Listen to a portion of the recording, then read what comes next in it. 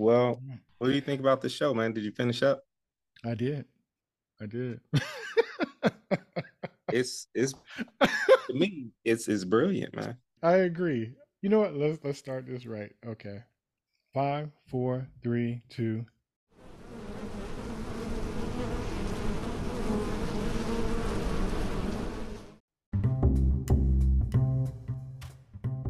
Hey, it's Jay. I'm back in with another one, and tonight I have with me.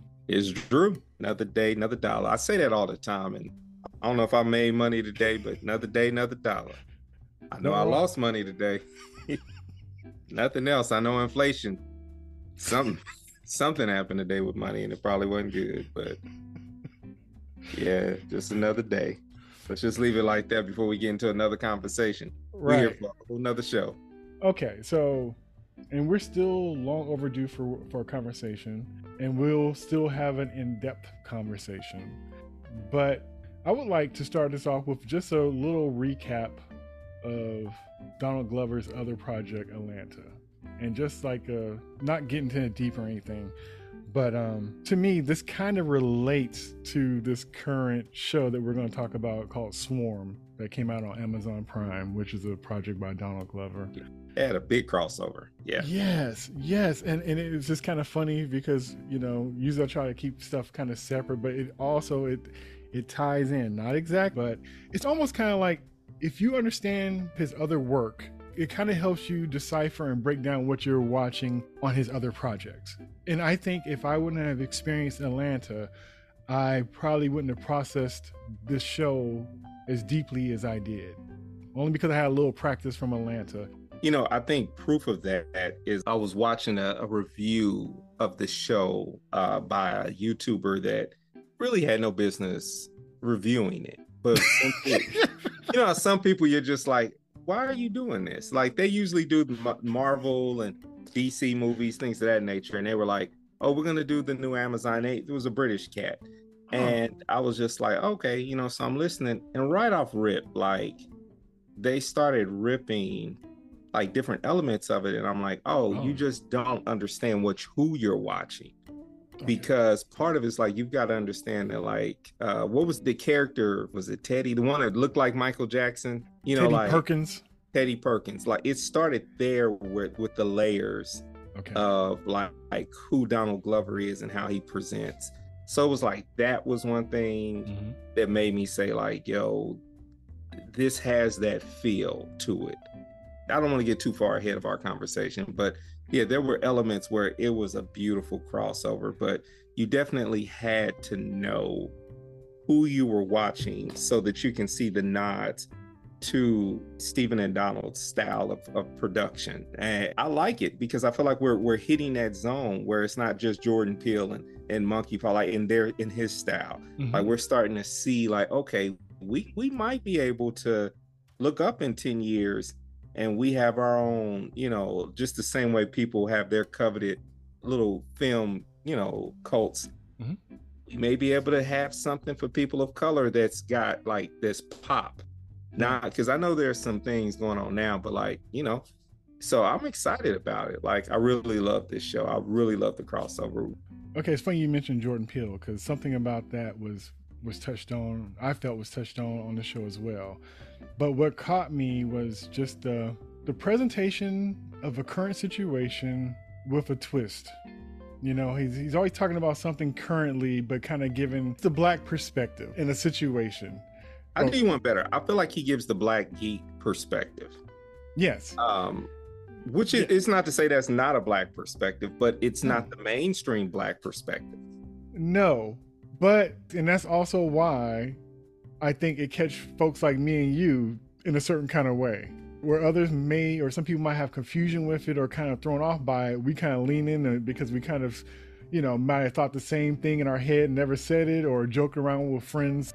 Just like with movies, you have like men directors, right? And they have the men gaze, and the way it looks at or a woman's filmed a certain kind of way. Just like when a woman shoots a love scene, it looks different than how a man shoots it. Okay, he has the black geek gaze. You know what I'm saying? So he has that, and he sees it a certain kind of way. And when you see it, you recognize it if it's for you. And so I love that. And it's not like he's trying to figure it out and it's all bumpy and not clear what he's saying and what he means. No, he just leans in on it. And it's brilliant to see. It's crazy because you don't see it that often and you don't expect it from him and you don't expect to see it in general. So when you do, it's kind of like, wait a minute. And Jordan Peele does the same thing in a way. But okay, this is a little bit ahead, but this kind of touches on it too. It's kind of like, and I think it's funny, the way he brings up white folks, right? And the way they're portrayed, he portrays them in a way how minorities may see them. So just like they might film and do media or movies and TVs and stuff, and they have a black person in there, and it's almost kind of like a stereotype that may be kind of true, maybe kind of exaggerated, but not, he kind of does the same thing with them. But it's so slight, and it's kind of like, like I wouldn't expect it to. An example of that would be like I reviewed the movie Megan, right? And written by a black woman. Yes, that's my point. Yeah, it's a weird thing that happened with the children. We had this kid that was acting up and cutting up and stuff, and he was talking crazy to his mom. And I was thinking, like, that's interesting for this kind of movie to have something in there about this little bratty kid cursing out his mom, calling her by her first name, because usually in black households we don't play that. And so when I saw it, it popped out to me like, that's very interesting. So either somebody wrote this who I didn't know who wrote it, or somebody's very insightful. So certain things will pop up and I'm just kind of like, it's one of us writing it, because you normally don't see that kind of stuff in certain movies directed and written by certain people. And so I think he kind of, like the awkward white boy or the Karen type girl, but it's not being mean, and it's not like he's trying to slam or be dismissive to somebody. Well, I think it's a narrative on the truth of what privilege does to an individual. It blinds and puts you in a place of ignorance. It's not, and that's not an academic, it's a literal just ignorance, which kind of like is where that term like street smart kind of derives from. Like, we have to be aware of our surroundings, where privilege can sometimes, and to be specific, we're talking about like white privilege, can sometimes put you in a situation where you don't have to be aware, because most things are made for and by you. And so you get a chance to just be very inept when it comes to being sensitive to what's going on with other people. And we saw that throughout Atlanta when he had white, the times he had white people in it. And I think that the key factor is walking into some of these universes that black creators are creating. It's beautiful, because that's the most beautiful part about fiction. They don't have to change that. They don't have to like implement, but there's an exception to the rule. Like, they can have every single character that comes in act in a particular way. And, it's what we saw with one of the episodes, and we'll talk about that more in depth. When you said that, I was thinking he just does honest work, and he's obviously have attention to detail, because to me, the stuff he adds into his projects is kind of like, he was brave to do it, one, and then also two, he was very aware of everything and decided to include it. If that makes sense. I probably, It does. And I think a lot of black creatives write this way, and then it's usually filtered. And I think with Donald Glover being one of the individuals who went through, like the famous story of him going through a diversity writers deal, that he was able to get, his assignments on different shows on NBC. He was able, by the time he comes around, he gets a production deal, he's able to be the final say. And so when black creators who are underneath him are writing some of these things, and the directors of some of these, like the director of Swarm, when she wants to put all these different things in there, he's one of the final, there you go. And a lot of it is off of a particular reputation that he's garnered through all of his many other talents. And that's one of the great things. It's like, this is what happens, and this is a different conversation, but there's a difference between, like, we saw the same thing with Kanye West, where an individual crosses over, and it's about, well, what will you do with your power, with all this attention and authority that you have in the creative space. And with with Donald and Stephen Glover, I think that's the key factor. Donald and Stephen Glover. I think if it's Donald Glover, you know, we don't know, because sometimes an artist just wants to be an artist, right, and they need that sibling, that person that brings them back. The crazy thing is, because Donald's the celebrity, the blame for most things fall on him. And so, you know, just to kind of transition a little bit into, like, we were talking about, like, the way he represents this Black geek male gaze as we would assess it, right? Right. Most interesting thing about that is, in most geek conversations and most blurred conversations, it is tropey to do once you get a blurred podcast or blog, but we all have to do it when we get into this world, is talk about how Black men see Black women.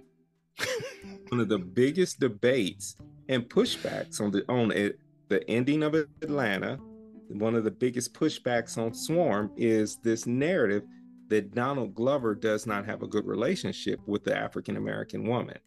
And this was another strike. And there's a history of them going back and seeing shows that he was writing, not the showrunner, but shows where he was, you know, one of the top writers on, and 30 Rock and Community. Lack of diversity, and when Black women were inserted, it was all the worst tropes. And there was never, when he was in a position to stand up and say, no, he didn't, or he was in charge of writing some of that tropiness. So it's interesting, because he's not helping this argument that a lot of us have to have, that Black, you know, because here's the thing, one of the things always associated with the Black male geek is usually academic prowess, like having a strong academic prowess, usually being smart or having some level of degrees, things of that nature. And there's always this disconnect between academia and our culture, so to speak, being these things where, like, sometimes, like, hood culture, I should say, like, there's always this, well, they different kind of thing. And I don't know, man. It's like he ain't helping this argument for certain people in those rounds, you know. Yeah. It's a deeper conversation, and we probably need to lend to this particular conversation. But I did want to introduce the show and that, but like saying that, like, this is great to us, but and it's not just the Beehive. There's a handful of Black women who I've seen on Twitter and other spaces say they won't even give it a shot because Donald Glover, and because, you know what I'm saying, it's just like they feel like it's another slight at them. Yeah, that for sure, that's gonna be a bigger conversation. I didn't know people had that kind of issue with him necessarily, but I'm not surprised, because people have issues with everything. But then also, I know that people have their styles, and their styles they're comfortable with, and when they're comfortable with, they seem to repeat. That's like if an artist like dealing with black and white, and they're like, why are you always dealing with black and white? Where's the color? This person has an association with that medium and that composition of something, and that's what they kind of keep doing. And it almost turns to a thing where they might not just be the artist for you, you know. Not saying that the person is lacking in skill set or lacking in perspective, but they might have their strong perspective. Like we were kind of mentioning before this, I like him because of his perspective, and he's so strong in it. Not that I got to agree with it, but he's not trying to figure out where he's going. He knows exactly where he's going, and I almost give him credit for the confidence. Even if that trail is going to drive him off a cliff, he knew where he was going. He was confident in his driving, and it's for me to either be in the car or get out of the car. And so I happen to like his work. I know it's not for everybody. I know it could be quirky as hell. I know it could be not linear. It could be kind of like over the place, but I like stuff like that. Even when he doesn't give me a clean cut answer, he leaves me in a good, comfortable space where I figure I could find my way home. I don't feel like I got dropped off. I know people who do the same kind of stuff that he does, in a way, as far as having convoluted maybe endings to stuff, or giving you just enough information to do something with it. That I like how he does that, because I've been on journeys before where somebody's almost too smart for their own good, and they don't really care about the person in the car, and they just kind of drop them off, and it's like, well, you figure out how to get home. Here you go. I gave you 2 hours out. You figure out how to get back. Versus at least somebody giving you like, well, here's a map and a compass. So, okay. One other thing before we get into this that reminded me and made me think of Atlanta and its other work was an episode that we discussed, The Goof That Sat Behind the Door, in the way that the style and the detail to a setup is so clean that if you walked into the room, you could possibly be thinking you're watching something that is real. And there was an episode, A Swarm, that if you didn't know any better, you would have mistaken it for an actual thing, which I thought was brilliantly done. And it kind of reminded me that the whole documentary thing and discovery of information and pulling in experts for confirmation. And so I really dig that kind of stuff.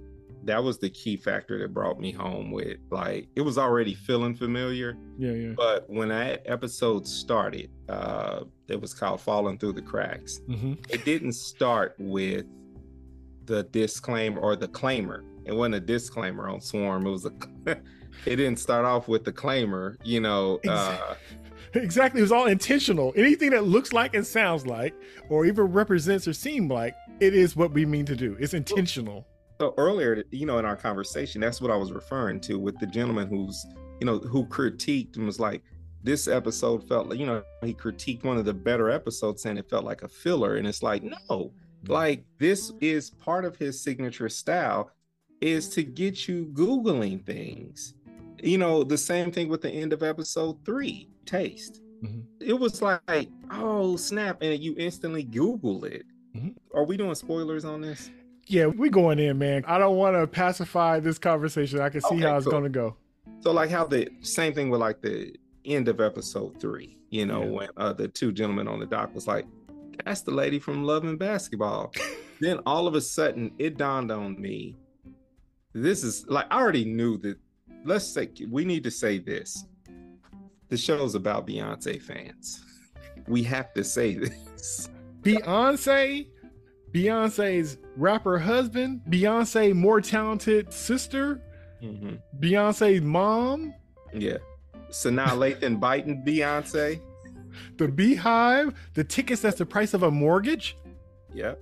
I thought it was crazy, ironic, and very, very interesting, I'll say that he would have Chloe, who is signed to Beyonce, has a singing group with her sister that's signed to Beyonce, be in a show that is kind of, I don't know if this show would be considered complimentary to her necessarily, but I was surprised that he would have her in this show, being in her connection to Beyonce. I think that's the interesting thing, and Donald Glover would be able to probably understand this more than we would, is that you may have I bet one of the better ways that you sleep at night and have to is to have a disconnect from what your fans do. Like, you can't be responsible for those things. You do the art that you have to believe that you're doing the art that you love, and you're just giving them a piece of what you want to give them. Right. And the fandom and all those other things, you have to just go on and live your life. So I can imagine that a Beyonce or someone like that, this is just another piece of art that's either about, and it's kind of not even about her. Like, if I'm her, I'm not offended. The show's about Beyonce, yeah, as a brand, as a whole, and the Beehive. Now, if I'm the Beehive, I'm offended. Was it wrong? No, but then again, it's like, I'm also probably needing to take a hard look, which is part of that blowback I mentioned earlier. Some of Donald Glover's criticism of this, and like I said, we know it's a whole team of people who make this show, right, but everyone's pointing at Donald Glover. I think part of it is the Beehive has to strike back, and I think part of it is like, well, we got to say something. People are like, well, we're not crazy, not all of us at least. And the fact that each incident you can tie back to like someone running on stage, right? Like, all the things that are tied to the fandom come from true stories. And that is, but yeah, to go back to your point, like, yeah, I think there's such a disconnect with these artists that they can't tie themselves in with opinion and thought. So I bet she probably, once again, also when it comes to the person of Beyonce, I don't think, some people you just don't imagine is connected the way we're connected. Like we got time to be connected. Right. Yeah, I don't, like, do you think she knows that this show even existed? Yes. I surely think I surely think she, yeah. Whatever cave she was in, she came out of to watch this show. Yes, she probably binged it. Yes. You think? Yeah, I think. Like I said, this is the first time I ever saw anything like this that would be so closely. Sometimes people try to go so far around the lines that, it's kind of like, is that who they meant? And that's not, and, like they would have to have a talk with the writer or director to figure out, did you really mean this? And they could vaguely say like, it was a part this person and part that one and a little bit of my own life experience. No, this is straight up, even the styling of the videos, the way she was dressing. Only thing that I thought was different that wasn't Beyonce is that she was a brown-skinned woman. Everything else was dead on, even to her more soulful, talented sister. Could it be even choosing to make her look more like Kelly Rowland? Is that an indictment of the, most people feel that Kelly's more talented? I didn't want to say that, but yeah. And so like in reality, it's like, yeah, we're going to make Nyjah, more like Kelly. And yeah, that could be it too. Like there's a lot behind what and here's the thing. This is the part where we have to like discard Donald Glover to some extent in this process and pay attention to the fact that a lot of this stuff was written by Black women. And a lot of this show wasn't just, like Donald Glover sitting there writing this or Stephen Glover. This was other people participating. And so it's interesting to see like what filtered through, like into, to what we got. I can imagine it like, this is a dope project. I wish I could have been in that writer's room just to see. I wish I could read a first draft just to see what the difference was. Right. And I have a sneaky suspicion that it's almost like an unauthorized biography on somebody. I've never seen anything this close to something. And like I said, they even leaned in saying it's intentional.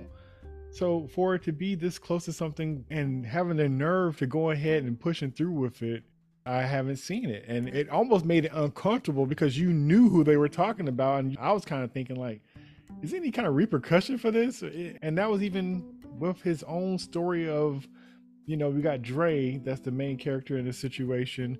And she starts off seemingly normal. She got a roommate, you don't know what she does. You figure she has a job. She looks pretty young, but she's not young enough to be a kid necessarily. And she's trying to buy these tickets for this concert. You see social media and they're, you going to the Nyjah concert and all this kind of stuff. And you see her going through this process of trying to buy tickets. And she's buying tickets as a surprise gift. And you figure out these tickets are like $1,800 a pop. And you see her going through, she got a brand new credit card that she's trying to run because she obviously don't have the money on hand to get no ticket like that. You even hear people on social media talking about how expensive it is and how they can't afford it. Like, oh, I got to pay rent this month, so I guess I'm going to have to pass. I bet you if there was a thing of Beyonce being aware of it or her team being aware of this show, I can guarantee you the timing of them dropping their tickets being a month before the show drops. Probably perfect timing because there might have been a few people who after watching that was like, I don't want to be a Dre. You know what I'm saying? Like, so I wonder what that had affected. Like if if this show would have come out before. Yeah. So I think that probably was a real life tie-in that they were like, we need to get these, we need to go ahead and get these concert tickets out for sale right now before this show comes out, because I'm pretty sure the show would have affected some concert sales because in real life her tickets really were real life prices they were showing. That's the crazy. It wasn't exaggerated. Like I said, the only exaggerated thing is that they had the Beyonce character as a brown-skinned woman. Everything else is pretty much on point. Yeah. And I think when it's about fandom and when it's about the personhood, like the character of Beyonce, right? And never having her speak, never slandering her, never saying anything specific. I think that's one of the things to get to pass, because there's nothing negative is really inferred about her. Like, I'm watching it and it's just a reflection of what her product is. But it's definitely not like, she can't be associated with the psychopath killer. I mean, maybe you could change my mind. I don't know. No, but okay. It's almost kind of like a bus runs over a whole bunch of people and they make this whole accident happen. Now, it's a Greyhound bus and you have an actual driver who was driving the bus, and it's associated. Like, you could do damage with stuff just because you're not the one driving, but if it's connected with you, you could still do damages to others outside of yourself. And you could be away and not concerned and dealing with the day-to-day. That doesn't mean that you're not potentially harming and making situations a problem. That's kind of like how government is. they're not exactly doing it to you, but they kind of can move things to be a problem, and still be be fair to say, like, hey, I didn't do it. It wasn't me directly. I got an off the wall question for you. All right. Uh-oh. Pun intended. Pun intended here.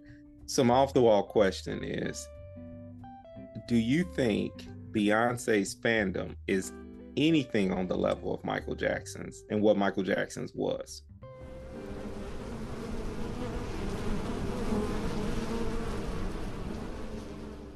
Put it like this: when I hear Michael Jackson fans, if anything, it's more of being about humanity and connecting.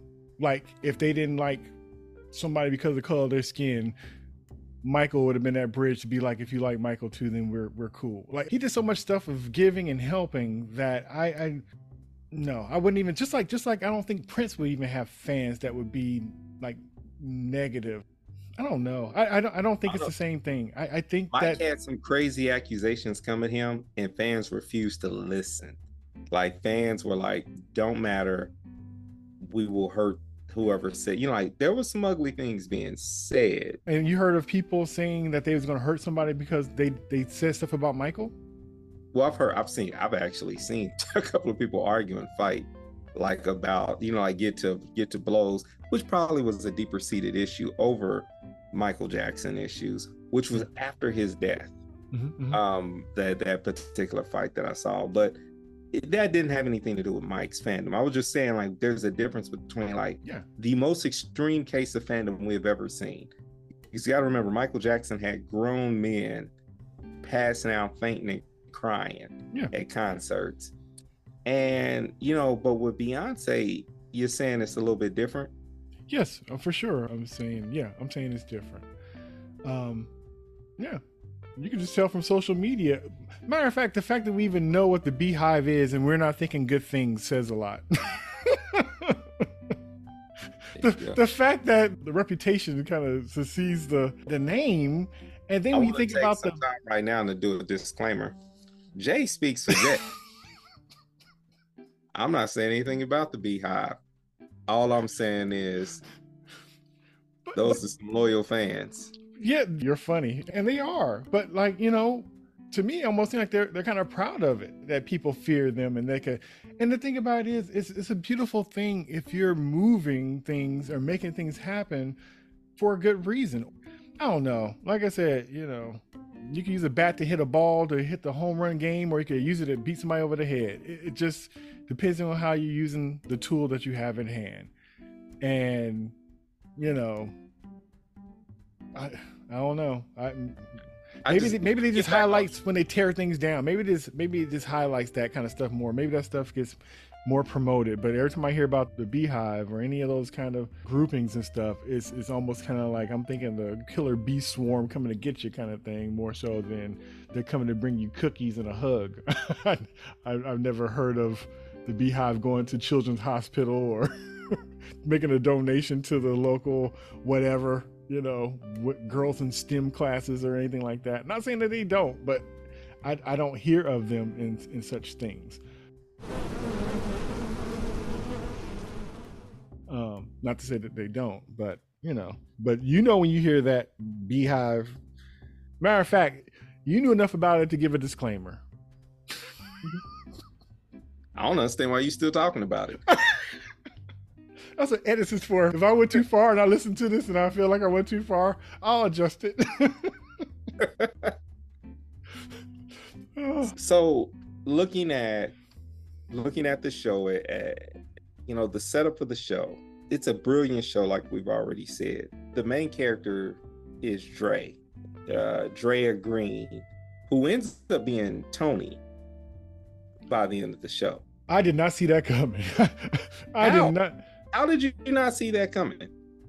How did I not see it? Are you serious? You didn't see that coming? No. To me, the entire time I watched it, this character was so disconnected from sexuality that the opening scene, there was no real reaction, right, to, which was crazy to like, that went back to like Monsters Ball when it comes to like sex scenes. Like, I did not expect to see that like so soon. Me either. Like on the first episode, but this character was so disconnected from sexuality, right, to me, and it's just my opinion, and I was just like, this character gives off a feel to me that like that their sexuality isn't, or their gender identity. It was like, to me, for some reason, I thought that was coming. Even when Dre went to the strip club and the weird Nyjah dance, like it was this disconnection from sexuality. And not to say, so like when she switches genders and then you see a more open relationship with affection, it's like, then now I'm like, okay, so maybe, to me, that's the way I kind of saw that character's story arc in relationship to that. So the Tony character made sense, or switching to Tony made sense. Okay, so I like you said, it starts off with that, and I figured that she wasn't like asexual. She wasn't really into anything. But then also there were times when throughout the episodes where different women tried to hit on her, or tried to see if she was that way, and she was kind of like she wasn't trying to have it either. So I took it as, when that popped up with the Tony thing, I kind of assumed that she figured that they were coming after her, so she was kind of in hiding. So that's how I took it. And so when the chick was trying to kind of get at her and kind of giving her play, I kind of thought that she didn't want to be in a situation, and she was kind of like, I don't really want to blow the cover, and I'm really trying to do my thing, and kind of, you could tell that she wasn't. You could tell she wasn't really engaging, right? And it's almost kind of like, and that's why she wasn't really fooling with her until she needed a place to stay, because her car got taken and the cops were coming, and so she needed a place to go. Otherwise, I thought she would have hit the chick up if she was into her like that. It was just her and Nyjah, really, and so I didn't take it as her. Like she might have, like, obviously they had like a relationship for 2 months, but I kind of took it as a relationship of convenience, but not that she necessarily, it was almost like having her sister back more so than it was her lady to me. Even though she presented herself, like a dude, and met her family and stuff, I just took it that that's what she was doing to kind of, and to me it was like the first time she seemed like she actually considered that what she was doing had repercussions, because the way she was kind of taking out people and then staying in their place and eating their food and taking their cars and just kind of just moving around doing, I thought it was very interesting that that's the first time I ever really noticed her like, they're coming for me and I can't just keep moving reckless. Like, I need to hide out. I can't just be in plain sight like I'm doing, thinking everything is fine anymore. So that's how I took it. Yeah. Now it's an interesting way. Like, there's so many different ways to break it down. What's the director's last name? It's Janine. Was it Niebers? I'm not for sure how to pronounce it, and I was watching an interview where she really described the Drea character as like an alien, and in the sense of like, if you want to look at it from a sci-fi point of view, maybe she is. But but the reality is she's just an alien amongst, her peers, which is how, once again, we attribute that to like what we were talking about earlier, the concept of like, this is the angle that Donald Glover gives us. This is an angle of how you feel as a geek or a person in, in geekdom, who's like still steeped in like hip hop culture or some other different culture that might be prevalent in your community. You feel like the outlier, and that's who Drea was, being adopted. We learn, a full backstory, but we were given bits and pieces of the backstory throughout the show.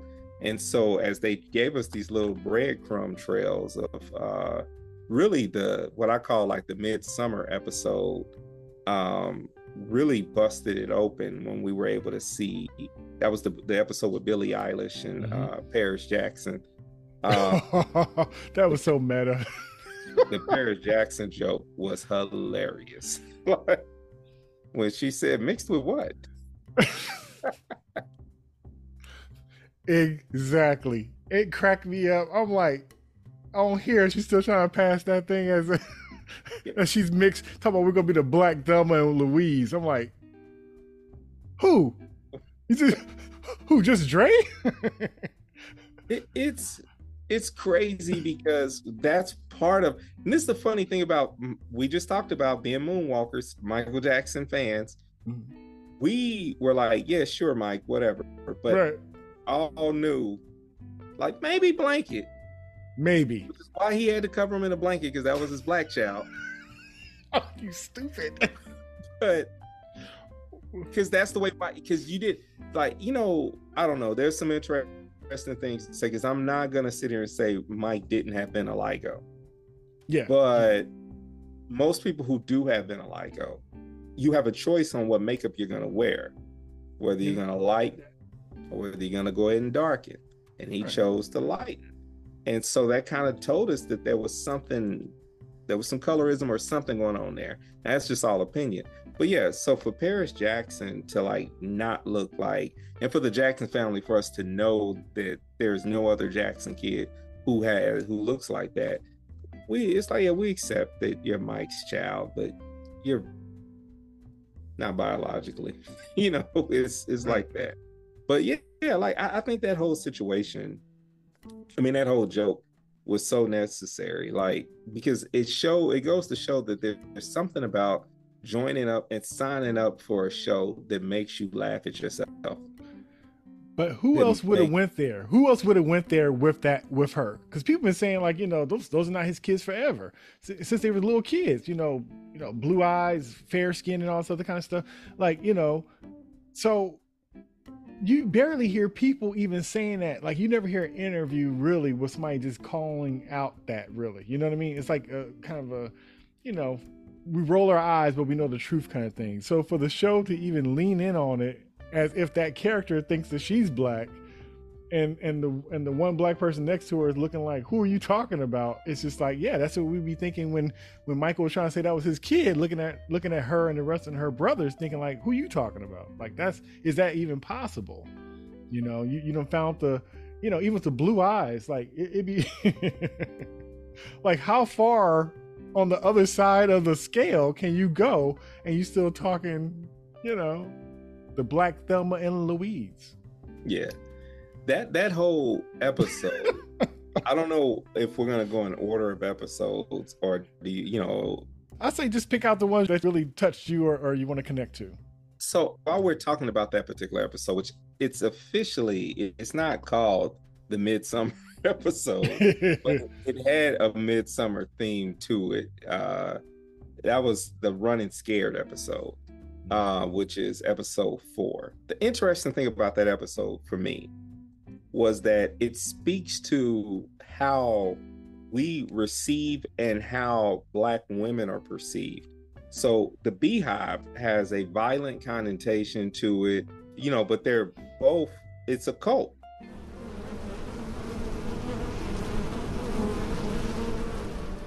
It's it can be perceived, or, they're all worshiping this one particular person. And then you have like this group of women in this particular episode, all white women, recruit her into this, and they're just as obsessed. They're just as off, and it's the exact same thing as the Beehive, so to speak, or what is it called on the show? They called it the Beehive too much. But the truth of the matter is, it's the exact same thing. It just goes to show, and this is Donald Glover yet again, like you had said that crossover of, this is one of the things that their team is consistently doing, is showing white women in a way that Black people kind of see them, or showing the people the other side. And that was my big takeaway with that, from that episode. And it's not being yelled or being like, look at them or whatever. And you watching it. And like I said, you're not surprised, but you're surprised you're seeing it. Not what's happening, but seeing it. And real quick, where you were talking about the Dre character earlier, she definitely was in the world, but not of it, kind of a situation, the way she kind of moved around. Everything was either new to her for an experience, or she looked at it strangely as if it was something unfamiliar. And it's the basic stuff. So the alien concept, like you said, yeah, that definitely, I feel, describes her well. Almost kind of like Brother from Another Planet. I think it's called Brother from Another Planet. It came out in the 80s, where it was this alien that was Black, and he was going through America and kind of noticing all this stuff that's going on that we deal with as Black Americans. It's Mars on the Hudson. It's Cheers Goes to Harlem. Get you something to drink, brother? It's E.T. Rides the Underground Railroad. Want to see me make all the white people disappear? 125th Street next. That was fantastic. It's the Brother from Another Planet. Give me 5, brother. White folks get strange all the time. It's John Sayles' dazzling and propelling comedy hit. It's the box office blast guaranteed to open your eyes. The Brother from Another Planet. Yeah. And he was unaware of all of it, and he was experiencing it all for the first time. So it kind of reminded me of that. Yeah, Brother from Another Planet, 1984. Okay. I ain't never seen it. With Joe Morton? Yeah, Joe Morton. Yep. You got to check it out. It's an interesting take. It's almost like that's the only way you can have a Black person fall out of nowhere, land in mid-America, and have to see all the crazy stuff that we got to deal with and go through. And he has brand new eyes that never seen all this stuff before. She walks around the same way. Well, the concept of that is also indicative to what foster children go through. You know, and I see that all the time with the nonprofit that my wife and I run with the Naturally Beautiful Project. You take these Black children who are often coming from different African countries, or in some cases being plucked out of their own, community, Black communities in America, and then being brought into white America.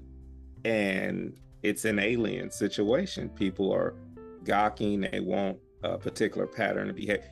And typical of like the Drea's situation, if it doesn't work out just right, they throw him back. Yeah.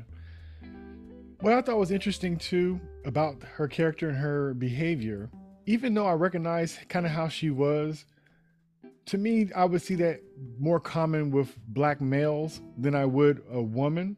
So when I was watching this with my lady, she said, that she was hearing that people were saying that maybe she was autistic or whatever. I was like, she could just be a geek Black dude that just kind of that was just kind of like awkward enough where he never really connected and walk around like that. You know what I mean? So when I saw her, I related to her, like as how it would be for a guy. Not saying women like that don't exist, but I can imagine more dudes walking around like that type of person than, that's what I thought when I saw her behaving like that. So to me, it didn't, like an awkward person that just kind of like certain kind of things and they just kind of lean into what they're good at or what they know, and everything else kind of be damned, So that's how I kind of took it when her behavior, how she was acting.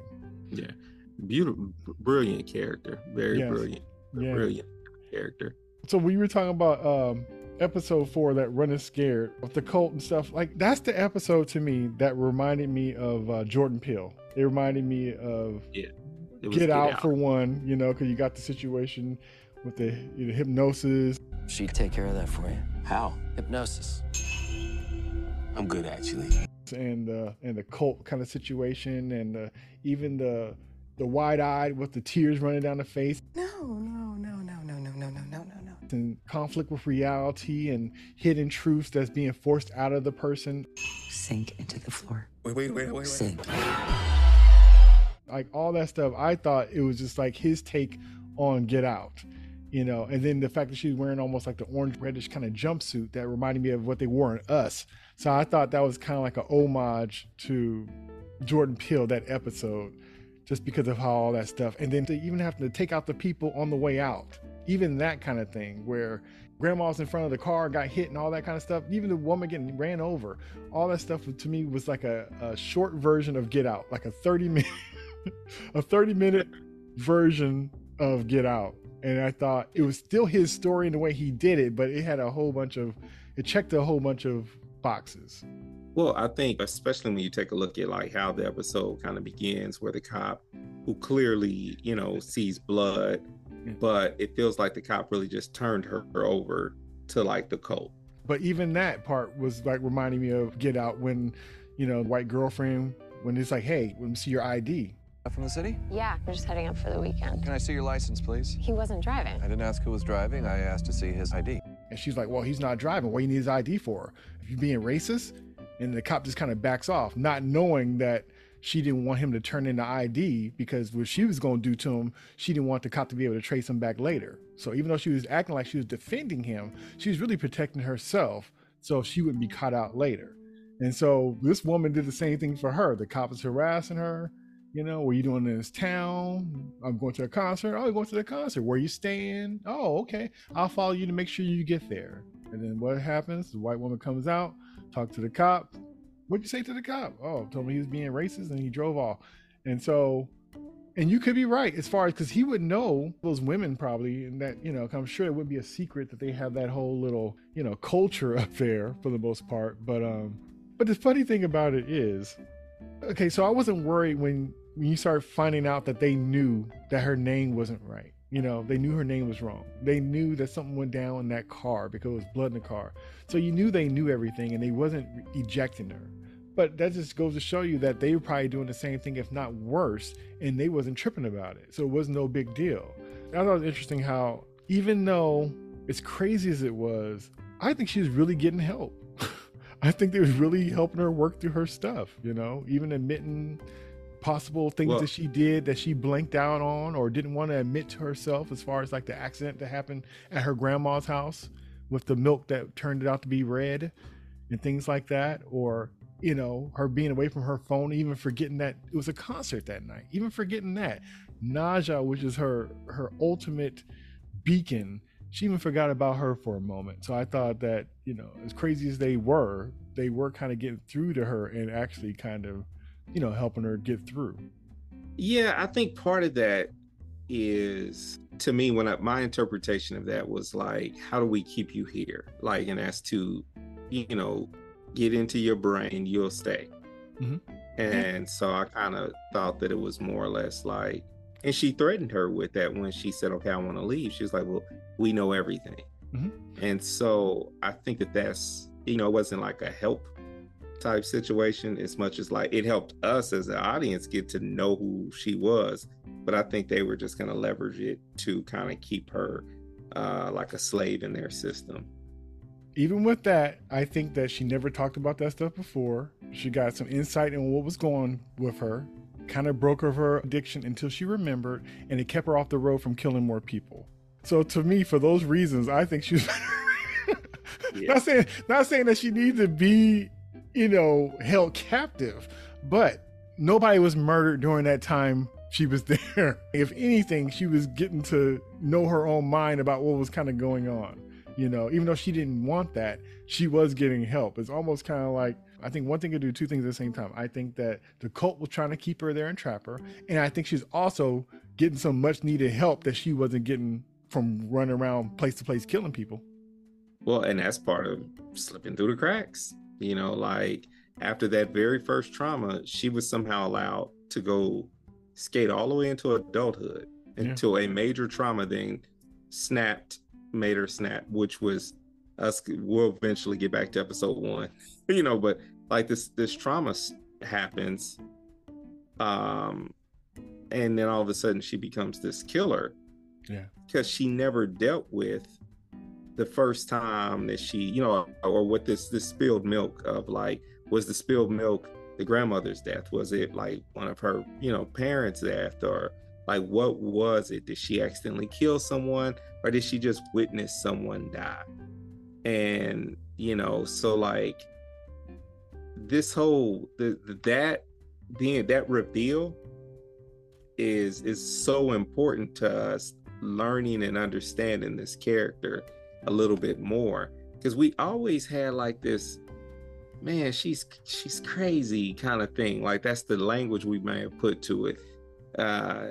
And then all of a sudden you started to, and it's as morbid as it might sound, like we started kind of rooting for her a little bit, because it's like, oh man, she didn't have some sort of trauma. So like, I started rooting for, wanting to see, like, I wanted us to see what's wrong with her once I start seeing her get help, which was what, like, it was like, yo, this is, which we haven't talked about it, but like Dominique Fishback, you don't get awards for stuff like this, but you should.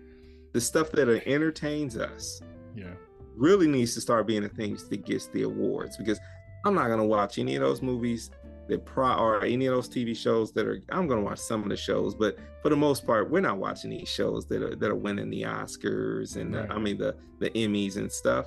Right. This is, and Dominique Fishback's performance in this, she should definitely get an Emmy. Like, it was brilliant.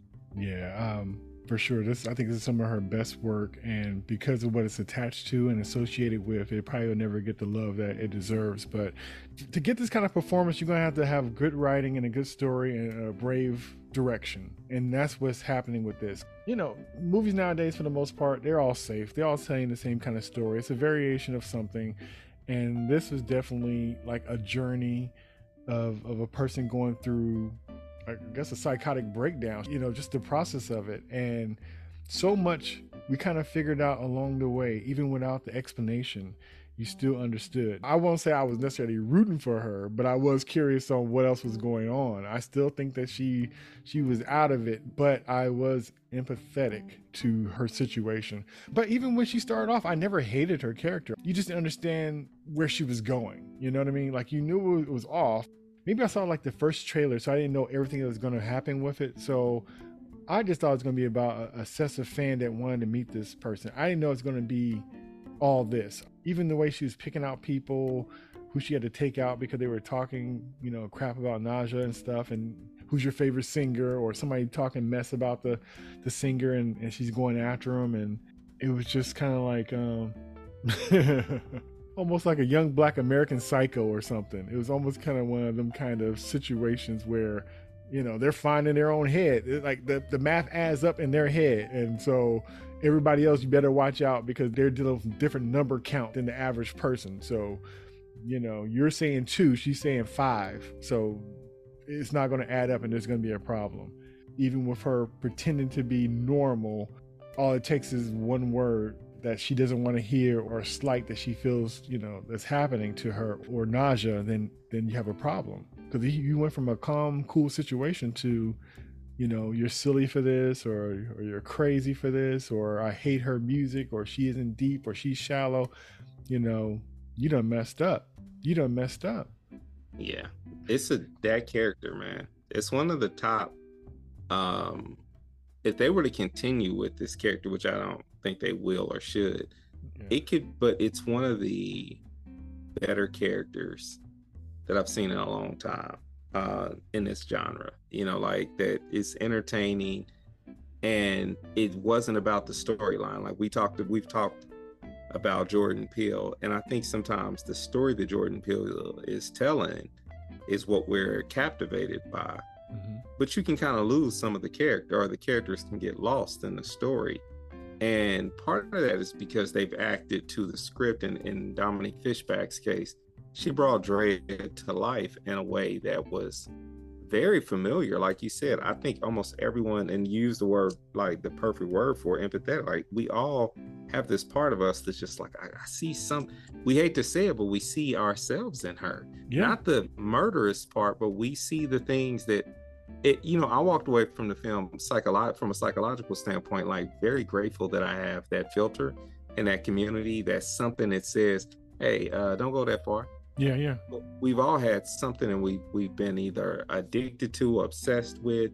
Mm-hmm. We've all had situations and spaces in our life where luckily someone grabbed us, or we grabbed ourselves and was like, too far. Right. So I think my relationship to the setup for the character of Drea was important. Like before they revealed to us like the foster care situation, the relationship to the sister or to the sister-like character, that Chloe's character was, what was her name? Marissa. Mm-hmm. The character, her relationship to Marissa was one that it didn't show Marissa as innocent, which I thought was very good, because you saw Marissa taking advantage of her when she took the food. And it left her with a bill down there, like, so Marissa was kind of also on the shady side as well, or was a person who was probably just taking advantage of having that geeky friend around. Yeah, it was an interesting flip, because it's kind of, to me, it's kind of convoluted in the beginning of like, so when Marissa, tragedy ends up happening, it was almost hard to tell. So I know it was seen to her family and folks that, that she had something to do with it. And I thought, like, you calling this person a bad influence that is covering for her at work and stuff, but she, like I said, didn't pay for something. She's kind of taking care of it. At first, when they were together, I thought, like, is that her lady? Are they're in a relationship? And I realized that it was just more like a friendship before I even found out they were sisters. And then she was even telling, like, hey, he's no good. He cheats on you and stuff like that. And it wasn't trying to be like, I'm trying to get rid of him so we could be together. It's kind of like, I'm looking out for you. So I'm thinking, like, the girl that you don't want around your kid is trying to look out for her. Your kid is a mess, basically. And I don't know if everybody sees that, but you find out later on that, she comes from privilege. So a lot of stuff is probably ignored or paid off or just sent away, And so if anything, if you know your child and you were to send them off in a certain condition without at least trying, I don't know. It just, when they eventually showed the parents and stuff, you kind of felt like, they could have did more than giving her money for rent and letting her have her own place. Yeah, I feel you can't control your children, like that. But I'm just saying, to me, it almost kind of like her response could have been easily, "You wasn't there, I was," and it would have sufficed. That would have been a legitimate response, unfortunately. And for the parents to kind of like scapegoat and just say it was her, I thought was very interesting and very messed up. Yeah, which is a common space, I guess, of grief, the denial part of it. Yeah. And the character, the Marissa character, if I'm not mistaken, they showed her arm, and she had, where you could tell there was a previous suicide attempt, right, or at least she was cutting. And so this character, without telling us, we see this character has serious flaws, but yet Drea is like, hey, this is the only person who loved me, or and was attached to her. And so you can see where Drea's obsession is right in part, where it's sort of like, hey, you go back to Nija's music is there at the time of trauma, and so okay, I can attach to Nija. And then Marissa, at one point, I almost had a family, things were almost good, and the only thing that remained, the only remnant from that situation that was bad was Marissa. And so you see her going into this character developing and going into these spaces and becoming obsessed, which I think, we ultimately see kind of toward the end, this combination of like her,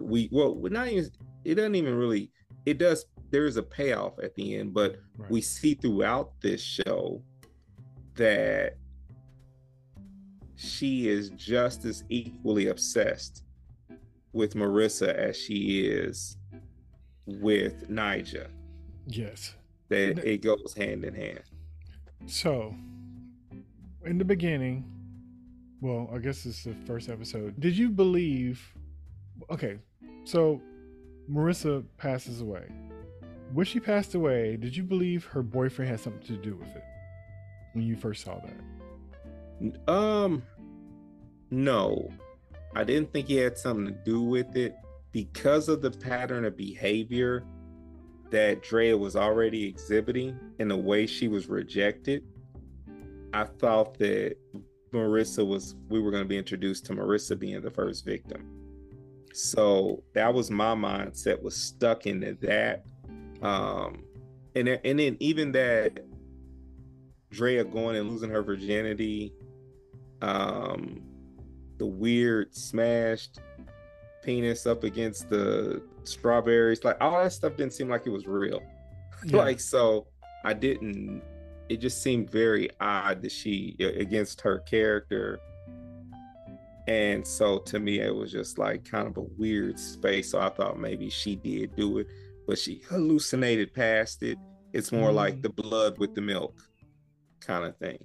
That's interesting. I thought the boyfriend did it. Only reason I didn't think she did it is because of the voice messages and stuff. But yeah, if she's delusional, then she could have saw it to be anything, just like when she thought she was biting a fruit and she was really biting a person. I thought it was the boyfriend at first, and I thought that she was going there to get a confession out of him. And I remember, the message from Marissa talking about how she feels sick, she's throwing up and all this other kind of stuff.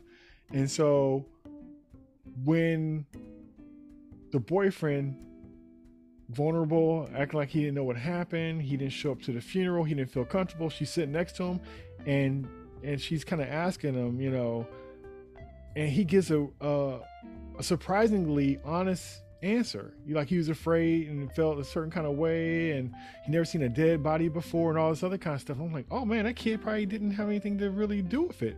And then he's like, and then even Drea was kind of like tripping, like, oh, I'm kind of surprised because you're the one trying to get at me. And so for him, because you thought he's gonna lean in for a kiss, right? And then he kind of pulls away and he's like, hey, do you want some tea? My mom makes this tea. So when he was preparing the tea, I was thinking like, oh, he poisoned the girlfriend, and that's why she was choking and throwing up, and now he's gonna give Dre the tea as well. That's what I thought. That's what I thought. That's a good fan theory. I would throw that one out there. That's what I thought. But then she ended up beating him before he got a chance to. But I don't think that she's read it like that. But that's what I thought had happened. But then later on, I was thinking like, well, no, because he was feeling really bad. But that's what I thought was up, that he's going to try to take her out too. Yeah, like he's not Franklin on this show. Like now Franklin would have been like, yeah, drink the tea, But right. I think, this is one of the bigger debates about Swarm right now, is that did she kill Marissa? Did she kill her and then just, literally pretended like she didn't, fake, all like you said, she throughout the show, she's seen text messages from Marissa, who's dead, who's gone. So like she's seeing what she wants to see. So who's to say she didn't see all of those other things as she comes to? I was kind of curious with that, because before, when she tried, all right, she knew she was gone, but she texted her, and then she saw her phone was still there plugged in, and she got the message that she sent to Marissa. And so we find out later that the phone that she has is Marissa's. So I guess she's using Marissa's phone and going into her social media and all the other kind of stuff. So I was assuming that she was just kind of using her phone to be her connection in a way. And that's why when the phone stopped working, she went to go visit, Marissa's parents, when you come to find out it was her parents as well, her foster parent. And that was a very interesting encounter with the mom in the first place, her reaction or lack thereof, and then the father's overreaction. And actually, on one part where Dre is stuck in the kitchen, Dad has the shotgun. He's talking about how dare you show up in his house? You done killed my daughter. You took her away from me. Blah, blah, blah, blah. He takes a pause, pick up a glass of some brown liquor, takes a sip, put it down. I call that the Tyler Perry moment. And I thought, this is just too much. Please no, not this. And then the mom responds in a dry, out of focus response in the background. I'm like, what did this show just turn into? What is this? But seeing that, right? Seeing that scene came back later on, and it gave me a different understanding of why it may have been shot that way. But that scene in particular threw me off, and it didn't feel consistent with the more, even though it's just been fanciful and kind of crazy, it kind of took me out of it, you know. And if the dad was played by ain't nobody coming to see you, Otis. Leon. Who directed that episode? That might also explain some of it, because I know Adama Ebo, mm-hmm.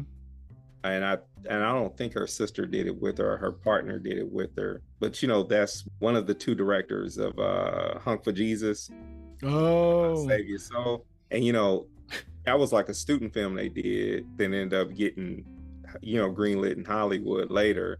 Yeah. But if she directed that, that could be in lock and step with maybe what her particular style was, you know, or is. So that could be part of it. You know, that's just me, you know, stabbing in the dark. For all I know, it could have been Donald or Steven, or what's the other person who produces or who directs all of their episodes, directs with them. I can't think of the dude's name, but he didn't direct none of these, did he? Ibra. Is it Ibra? Something like that? Yeah. Let me look it up. I can't remember. I'm sitting there making all these guesses, and IMDb is just like one tab away. Let me. Why guess when you could click and get the answer? Adama, if I'm saying her name right, did 3 episodes. Okay. He did. I'm not gonna. Yeah, it is like, I think it's like Ibra, but I've only read it. I've never heard it said. Mm-hmm. 2 episodes. Donald 1 episode. Steven 1 episode. Writers, interesting discussion, because you know who's been getting a lot of attention? Malia Obama.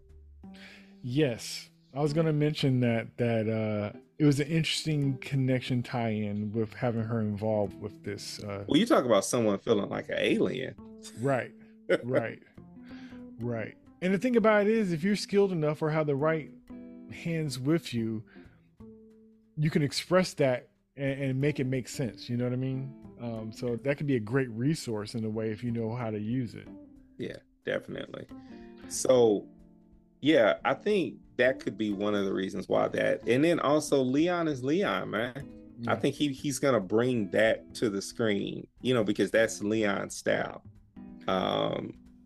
You've never seen him not be over the top with his shirt off, you know, like he walking around with shotgun, his boxer shorts and no shirt on, and a house coat with his socks on. Okay, I have another theory on why that was the way it was. Seeing like how once she got to the phone, like she had to go get the phone fixed. Mm-hmm. One of the interesting things that popped out to me, and then I saw a fan theory on this too. I was like, ooh, that makes sense. The guy was one of the first people to really call her out as crazy that wasn't currently being killed by her. The guy at the store. Yeah. And one of the things that they pointed out was that he was one of the first characters who didn't really want anything from her. Like, that wasn't potentially attracted, wasn't trying to use her, wasn't downing her. Like, all the women characters were either in the midst of shaming her, downing her, or trying to use her. Where all the male characters were either attracted to her or trying to get something from her. And so this was the first person who just really, one of the first characters who really didn't want anything. There was that one man who thought she was someone else, so he helped her get into the club, the health club. But other than that, he was the first character that just was neutral, and he called it out like, something ain't right. And I thought that was interesting because he was first one not attracted or not wanting anything. I took that as we never found out what he thought of Naja. I think that's why he's alive, because the question never came up. Seriously, people who die had an issue with Naja. Even her woman, you know, at the end. That's almost like a trick question, like, you know, you don't ask. But she asked everybody. She didn't get a chance to ask him. That's why he's probably alive. Let him say, like, let Naja song come on, or a video while he was up in that phone store talking some mess about Naja. She would have met him in the back room and he would have been handled. I'm sure of it. Because I ain't seen nobody on there that talked about Naja badly and lived. No, you're right. You're right. Strangers or loved ones. You're right. It did come up. When her girlfriend folded those tickets in half, I'm like, that's like snapping your own neck.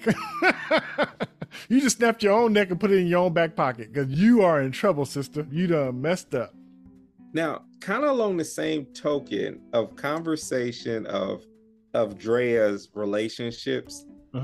Yo, the relationship she had with Dude on the Taste episode, which was not a sexual relationship, right? But was oddly sexual, you know, kind of like where they were both eating the food, and you know, like she got him to like kind of relapse on junk food or whatever. That episode, like, he survived. Like, all she did was just put him in the freezer, ultimately with a cake. But it was weird how she like shared some sort of bond or something with him and didn't kill him. Nyjah never came up. There was just this, you know, and she was on her way to kill someone else and then she gets this, you know, like she sees what she wants to see, and some says, follow the jacket. Yeah. But like I said, she wasn't hurting anybody who wasn't talking bad about Nyjah. She just didn't come up. And the thing about it is, she probably wouldn't have came up because he's a DJ. And usually what people do for their living is not what they talk about when they're off. So that's probably why the music, if he was talking about, maybe if he was a filmmaker and he was talking about music, he would have brought her up and probably would have ended up dead if he didn't like her music.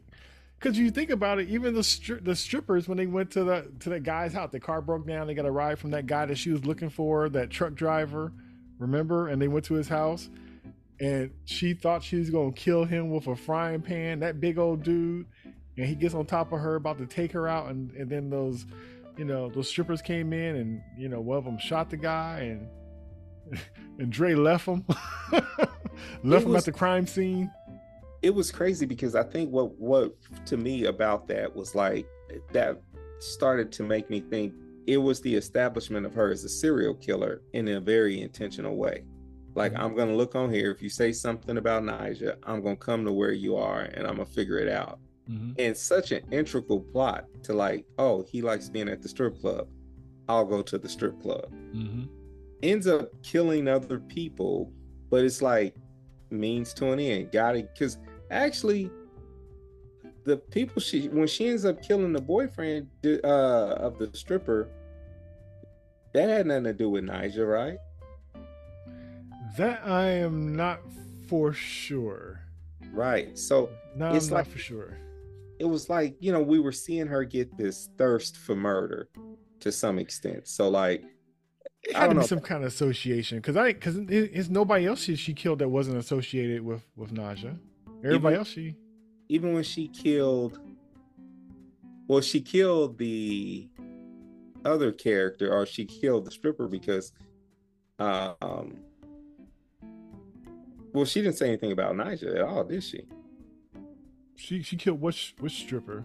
Oh, you talking about Paris Jackson? Yeah, she didn't say anything about. I thought that came up, but I can't. Was it that she kept referring to her? She kept saying that Halsey was. Great. Yeah, that's it. Yeah, she's like, you don't like her over Nyjah? Oh, no, Halsey. So there you go. But I thought it was so funny when one of the strippers had, you know, walked up to her behind the strip club and was like, what are you doing? Singing, you know, you dancing, doing that lame dance to that Nyjah song? So ain't that song about a dead baby? You stripping to a sad song about a dead baby, a baby dying? And I was like, oh my goodness. It was just like, it's just the funny truths of situations. But I was just like, yeah, because that whole thing was so awkward and weird. And what's her thing with pie and eating people's food and stuff? Like, she was just killing and eating people's food. Well, it's what bees do. You know, like it's a swarm. You know, like they are attracted to sweetness, and so I thought that was it. One of the things that was masterful about this show too was how they used soundscape to draw the story. Yeah, that was the swarm sound.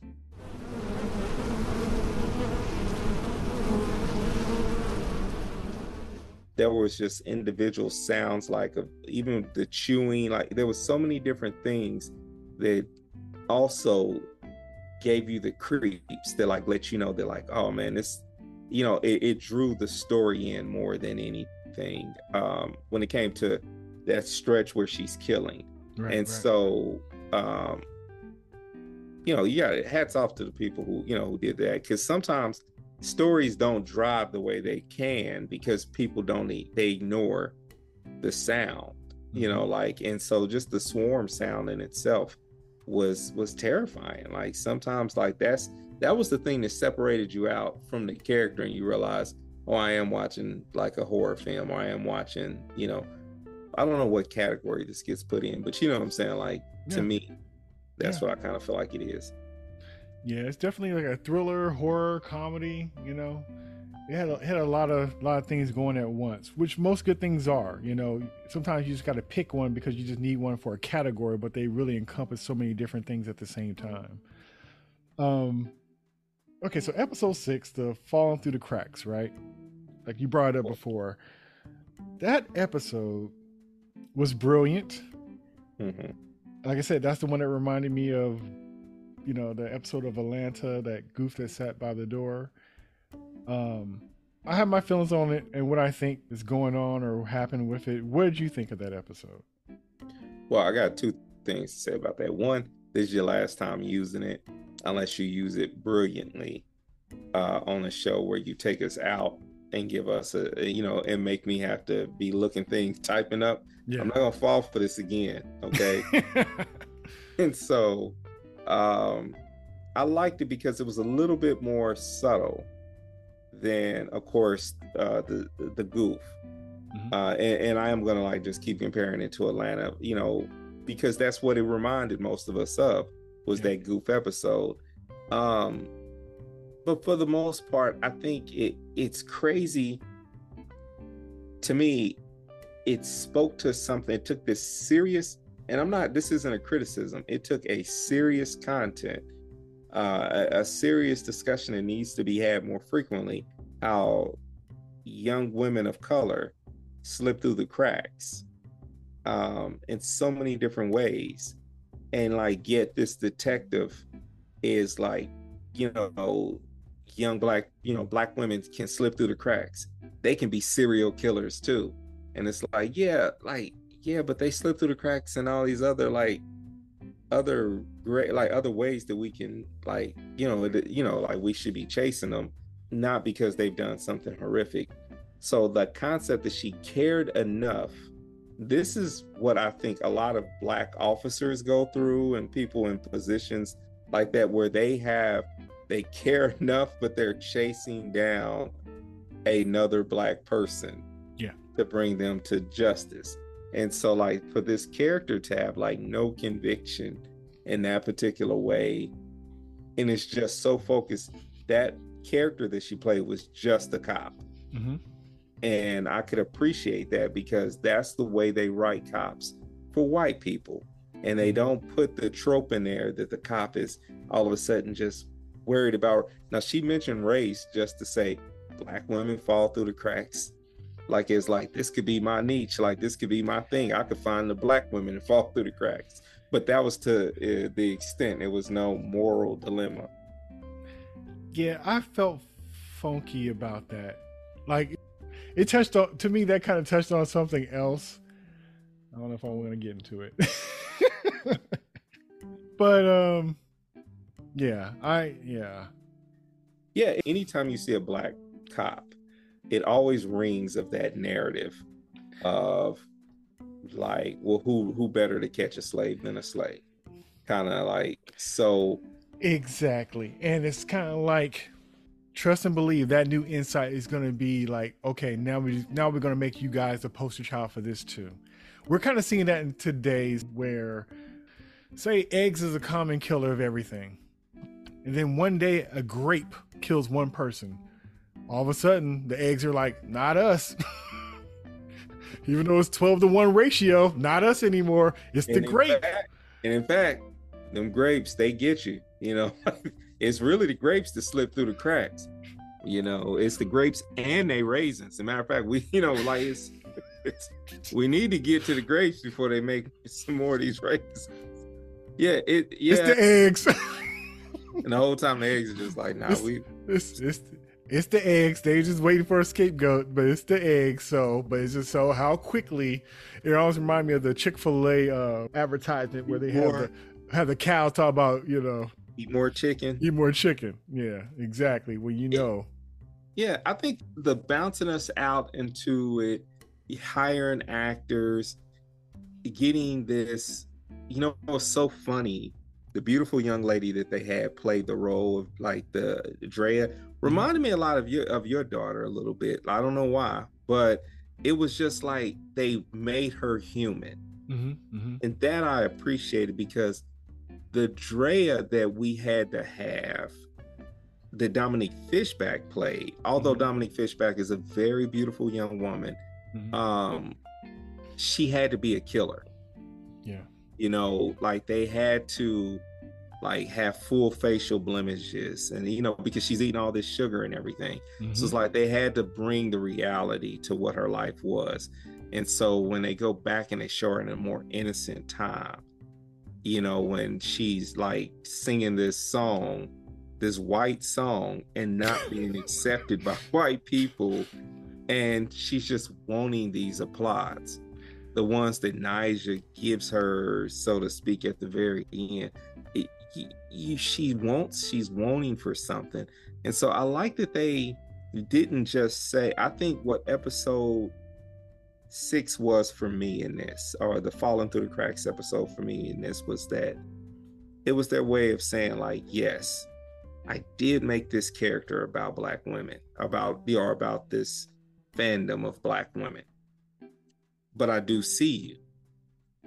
And so I think that was part of what I'm choosing maybe to get out of that, was that was the staff and the writers and everyone's way of saying like, yo, and I got that message clearly through the caseworker and what the caseworker was saying when she was choosing to still protect one of her babies, even though the baby could very well be a serial killer, which is indicative to what we see a lot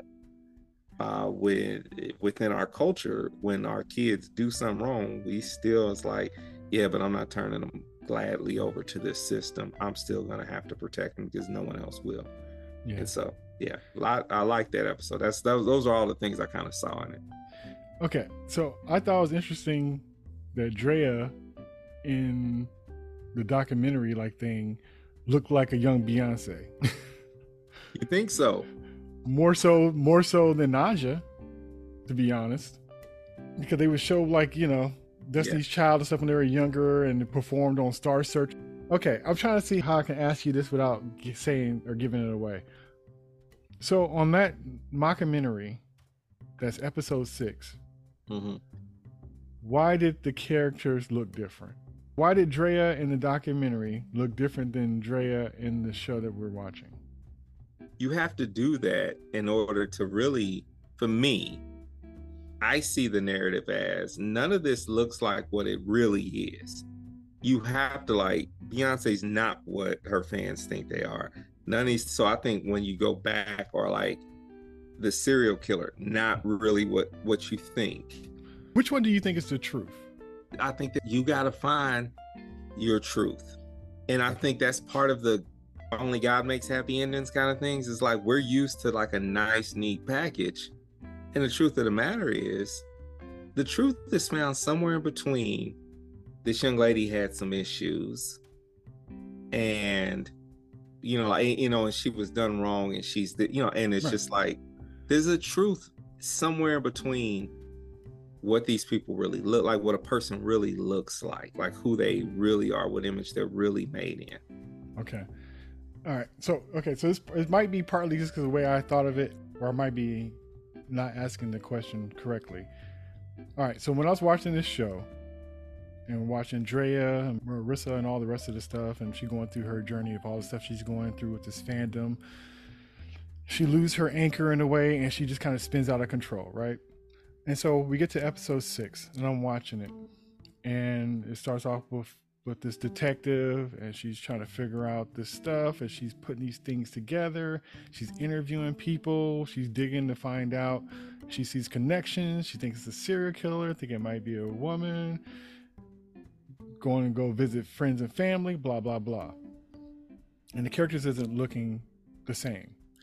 And so at first, when I first saw that episode, I thought that the Drea that we were watching from episode 1 was the real Drea.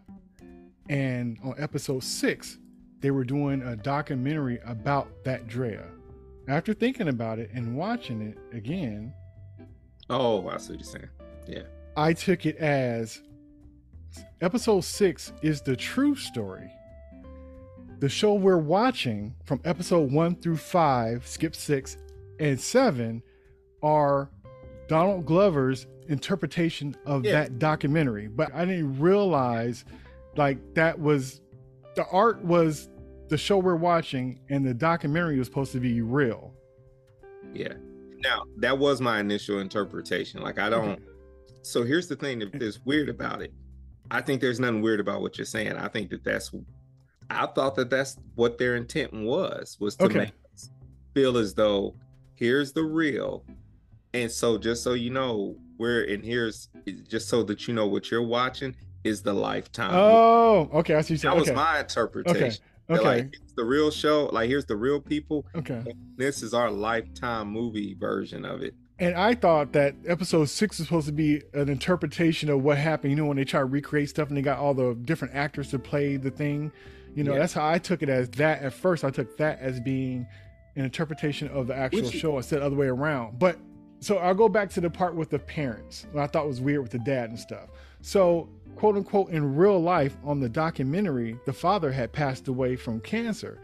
And so they probably didn't know what the dad was like, and he probably didn't have any directions on how to act like him. And so that's why his acting was so bad, as you know, Leon's direction wasn't that good on that episode when he had the shotgun dealing with Dre, because he wasn't alive. So they didn't have they had to have him in the story just to juice it up, but he wasn't alive. So that would have been the one person that seemed off, was the one person he wouldn't have had nobody to talk to ask, like, how should I play this? How'd you feel when Drea returned to the house? That's why he turned to a Tyler Perry character, because he didn't have any interpretation. And so I was like, wow. So what we're watching, the show is actually an interpretation of episode 6. And episode 6 have all the answers. So all the stuff that was vague, that I had to guess and ponder about 1 through 5, was explained in episode 6 for the answers, because we had to hear about milk that's red and connections to what happened to her past and who she's related to, how she connected. And episode 6 told you from the beginning that was her foster family. It was an incident that happened. She stabbed a girl. The girl was talking about being stabbed in the neck, and she called it milk. And she stabbed me, and she was crazy. They thought it was too much, so they got rid of her and all that stuff. What I would do is challenge you to show someone who hasn't watched it, who doesn't really care about the way they consume media or whatnot. Yeah. Have them watch episode 6 first or last. Yeah. And if they come to that same conclusion, because if you watch episode 6 first, you're like, oh, it doesn't come across as, and they did the same thing like they did with the spook. They didn't shoot the whole thing perfectly. Mm-hmm. You kind of can tell that they, you can kind of tell it isn't as good as The Goof. Because The Goof, I feel like, really committed to the use of like the tools of documentary filmmaking in the 90s, right? Right. But the point I'm getting at is, if you pluck 6 out and make it the last episode, it would have been cheesy, because we would have been like, oh, what is this, like some special thing that's supposed to tease us? But if you watched it first, it would prove that, like, hey, this is what information we have. Let's show you our version, let's reenact it for you. So yeah. Right. But then also part of it too is because the documentary wouldn't have rolled the same ways, because we didn't know enough about the black animators and the goof that sat behind the door. We didn't know enough about them. So some of that stuff is because of our ignorance, versus we know that's a fake Beyonce. Like, regardless of the woman who was, Dre, she could have been based off somebody real in real life. Who knows? And it probably is. But we knew that Naja, and he noticed how they kept beeping out the name. So they could have been saying Beyonce for all we know, because they kept saying beep. They never said Naja. So it's almost like the show is not respecting the privacy of the singer, but on the documentary, they had to legally. Right. You notice how they bleeped her name out on episode 6, the mockumentary, but not in the TV show that shouldn't care. And like you said, if you're choosing to believe that it's Beyonce, then of course in your mind, you're like, oh, they're saying Beyonce on the bleep out. So it then makes you want to go back and watch it and say, like, are they mouthed? Did they cover the mouth? Right, because it looked like they were kind of mouthing Beyonce. Because I went back and looked at it, and it seemed like it was, and I don't know if they were trying to be funny or what, but that's what it seemed like. There was a ticket on the wall that also like was from Beyonce's tour. Oh, the blurred out pictures look like they would be blurred out pictures because they were blurred out pictures of like a more fairer skin. You know what I'm saying? Person, like, you know, so like it's those things in the background that you see is saying, yo, this is Beyonce. Right. Because I could have swore that's what they were kind of mouthing. I'm like, Naja, that's not even the same kind of lip movement. So I was like, are they trying to say Beyonce? Okay, so what I thought was even the icing on the cake, because like I said, I watched it and I was kind of thinking like, okay, so this is supposed to be a documentary about the show we watched or whatnot, and not the other way around. So when we got to episode 7, and that's the one where everything kind of comes to a head. You know, she's in a relationship. Her name is now Tony. Bought some tickets for an anniversary. And it seemed like every time she tried to do something special for a special day, like, you know, a birthday or a surprise for somebody or anniversary, that person ended up passing before they get a chance to go to the show. But she ends up, now it seemed like it was a good relationship. Now, did her lady start kind of, you know, cutting up on her a little bit? Yes, but it seemed like it was fair for what was going on, especially when we saw in the beginning that she did not like Naja. So even when I thought, why are you buying those tickets for her? The girlfriend was saying the exact same thing. Like, what makes you think I would even like it? So like I said, she folded up the tickets like, we are not going. And Tony was like, we're going to that concert. And ended up, you know, killing her lady, right? Which was just interesting. And, you know, she was like, even in her last breath saying, I love you. How can you do this to me? I love you. And what was kind of sad, but yet funny, when she ended up taking the body and burning the body, and she realized the girlfriend had the concert tickets in her pocket that was on fire along with her, she couldn't get to the tickets. And you could see that she was halfway thinking about jumping in that fire to get those tickets out of her pockets. But I think it was just too far gone to even get the tickets. So then she goes to the concert without the tickets, thinking she's going to get the tickets replaced. She's not using her real name, so she cannot get the tickets because she don't have ID to validate who she is to get the tickets. But she got to get to the concert. Scalper. Yes. Because you know she ain't got no money. I knew that was happening because she ain't had no money. I knew that. I knew Tony was going to take out that scalper because Tony didn't have no money. The crazy thing about that chance, this shows how the fandom was so intense for her. Like, was that, you know, when I think of a scalper, I always think, is it a cop? I don't know why. Television has got me predisposed to thinking scalpers are cops undercover, you know, or a person who's trying to sell you bad tickets. Right. And so I was thinking all of those things were going to happen. Like, oh, this is how they're going to finally bust her. But, you know, she actually got in. But, you know, one of the things I want to say about this episode that both me and you appreciated and loved, it was our favorite part of the episode. And I think this should happen more frequently on a lot of shows. And it's the mother of Dre's girlfriend, or Tony's girlfriend at this point, did a masterful job at, you know, coming in and acting. Just gotta say, you know, this is the thing that we love about, and this is the part that you were saying about Donald Glover, that when it comes to Donald Glover showing the world what Black male geek gaze is all about, it just doesn't go any further than casting Cree Summers 2 times exactly for us in 1 year. Yes. This is the way he gets a cult. He's trying to get a hive going. And he knows how to do it. He knows how to sprinkle it in. Yes, he does. He knows what he's doing. Yeah, so I thought that I knew that you would appreciate that. That Yes. I was like, I thought about you. I thought about you too. So we have a whole tangent dedicated to Kree. So yeah, when I saw that, it made me smile. I was glad to see her in the role. So Tony stabs up the scalper, gets the tickets.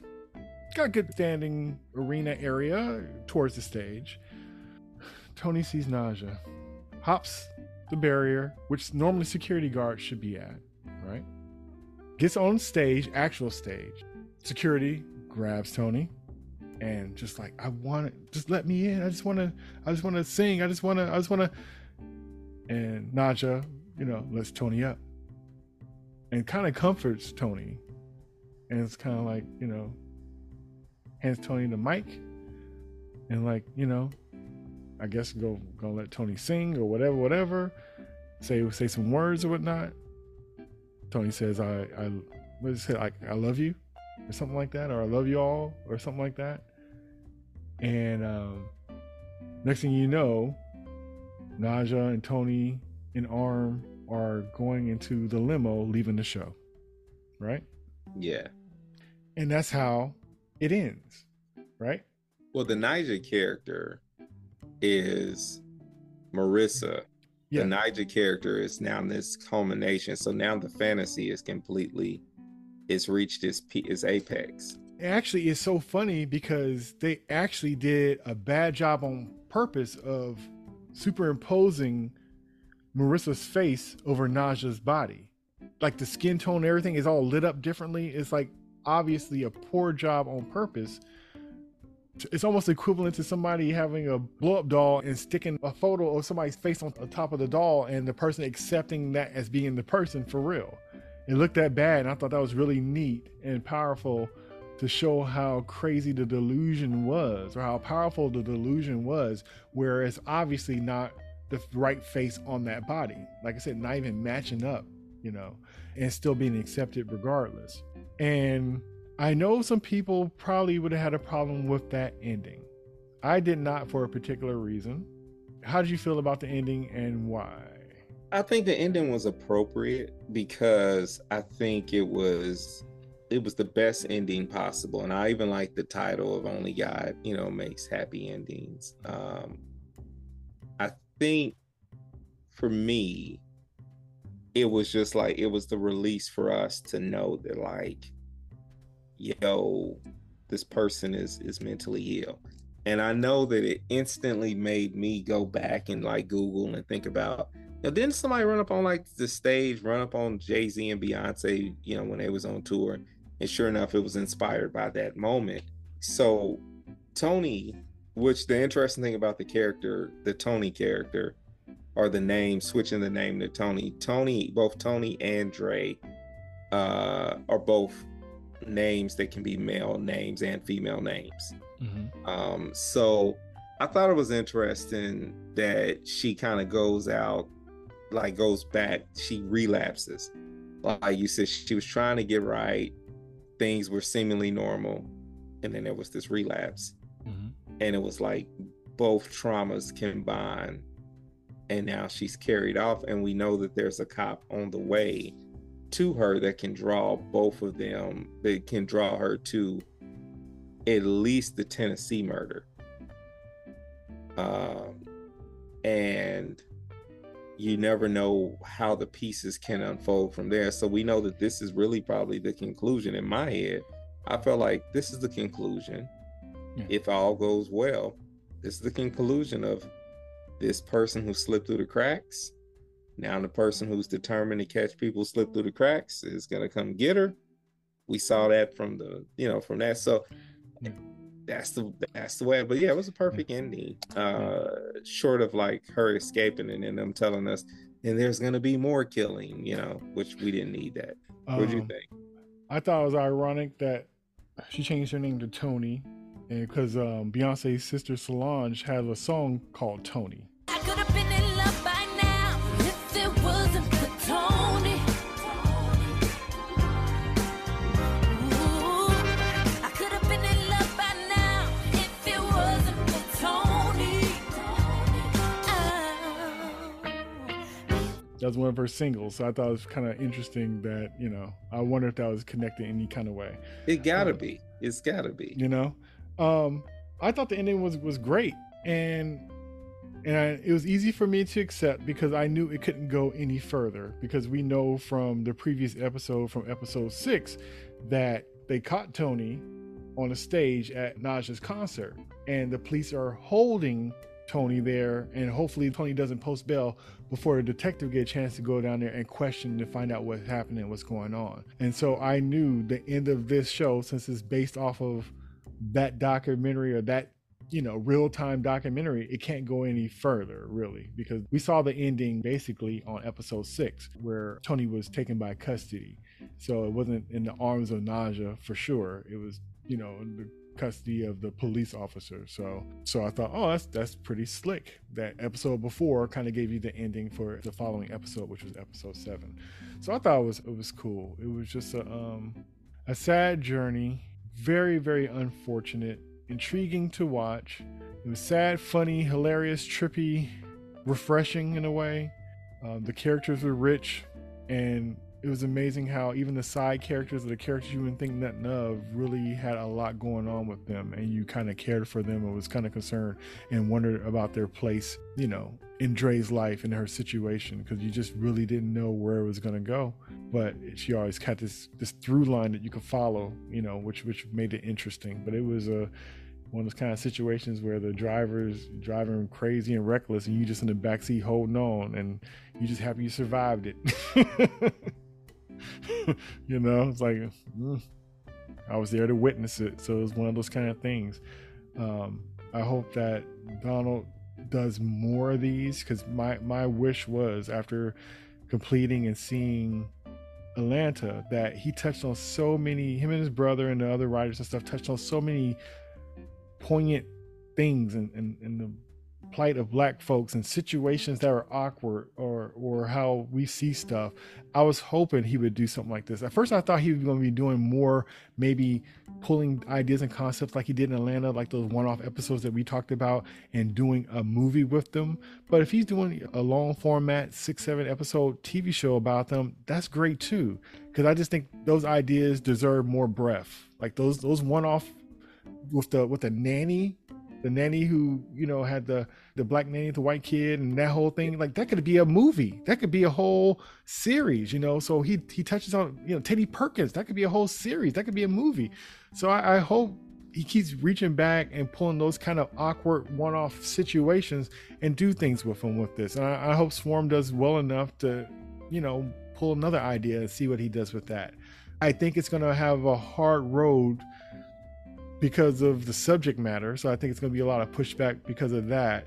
But then also, it's not necessarily easy watch either. It's hard. You got to be really kind of secure in your own head about watching something like this. It's gory. It's kind of off kilter. It's not easy watching, and you got to kind of be ready for it. You got to be kind of the right mindset for it. And not to say that it's bad, but it's when you see horrific things happening and it's being, played off as if it being normal by the main person, it's hard to, it's a hard thing to watch, especially when they're not the bad guy, quote unquote. They're not the typical bad guy. And so when you see a face not matching an action that you're used to, it could be jarring for folks. Yeah, it was an odd watch. I know Dominique Fishback said that she had to have therapists on set,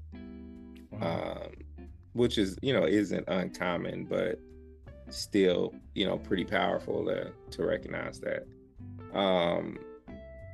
these movies do affect you in real life. So like when you watch them, be careful, and I think, I watched it and like I said, I did a mental check on myself. I was like, man, I am so glad I've never been obsessed with anything that much, but I'm also very grateful that I have all my faculties, to have known when to say no, because that, like the point that they stressed, that this is real. Like these scenarios might not be exact, but each one of these things are real. And I know that some people, it's drawn a little bit of criticism of people saying that, once again, this is Hollywood coming in on the back of, real life stories that really actually hurt people. And not so much the fandom stories of like biting or running up on stage, like that situation in Tennessee is a real one that they, you know, they took from that. But Law and Order takes from real life all the time. Right. You know, like this is part of it. Art imitates life, and unfortunately, sometimes life imitates art far too often. So I can appreciate what it is. I think his next project is Mr. and Mrs. Smith, adapted from the Spy movie. Yeah, the one with Brad Pitt and Angelina Jolie. Yeah, well, yeah. So that one's coming up. That's interesting. Yeah, he's in that, and I know he's in a few of the episodes, even though he's the creator. So they're making a TV show, not a movie, then. Yeah, it's going to be a TV show, I believe. Oh, okay. Oh. Yeah, it's going to be 8 episodes is what IMDb has right now. Okay. It has Donald Glover in 3 of the episodes, so we'll see. Okay. But it does have him listed as the creator and star of it. Looking forward to checking it out. More so, I'm looking for more of his original ideas, him and his brother, what they come up with. Especially if you could get away with it and they let you do those kind of things like Jordan Peele, like when they're saying go, please just do as much, you know. And it's harder to win sometimes with your own ideas and stuff. But for me, especially with all the stuff that we have coming out, all these, you know, movies are supposed to do well, or they're so, you know, the same movie every time and just changing the pieces a little bit. I like these fresh takes on these shows and these movies. It's really, you know, I really love them and appreciate them. So I always look forward to more art by people who actually have something to say. You know, there's plenty of people that, you know, somebody else could tell them what to do or to regurgitate something they've seen before, but to actually have a perspective, those kind of folks I like to support and be behind and follow their careers and stuff they do, because that perspective is priceless when we're in a world of regurgitation and repetitiveness of the same stuff, regardless if it's good or bad. So any new vision I am down for, especially if it's well executed, then even better. Yeah. Well, man, that's it for me. Right on. Well, we got to do this more often, man. Let's develop a show. Let's develop a show together. We got to do that. Oh, I'm down for that. Let's figure out what we need to do, because you already got your own thing. So we got to figure out something different. Okay. We need to develop a show together. I got time.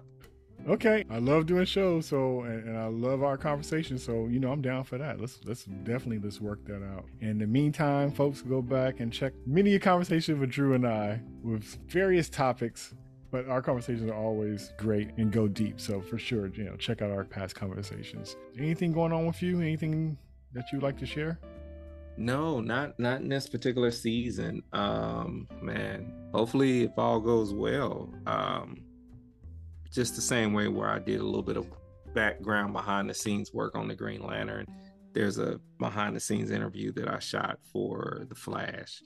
But I don't know if that project will ever see the light of day. So, and then by the time that could be next year sometime. So, all right, we got to keep an eye out on that. And when it does come out, we definitely got to talk about it. Excited for all your projects and how you always kind of keep it moving, man. It's inspiring, very inspiring. Trying to, man. Yeah. Appreciate you, man. I always enjoy being on with you and you having me on, man. Thank you. No problem. I'm looking forward to our new show.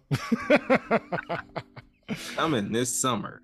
We don't know what it's titled yet, but it's going to be dope. Show about figuring out what their show is going to be about.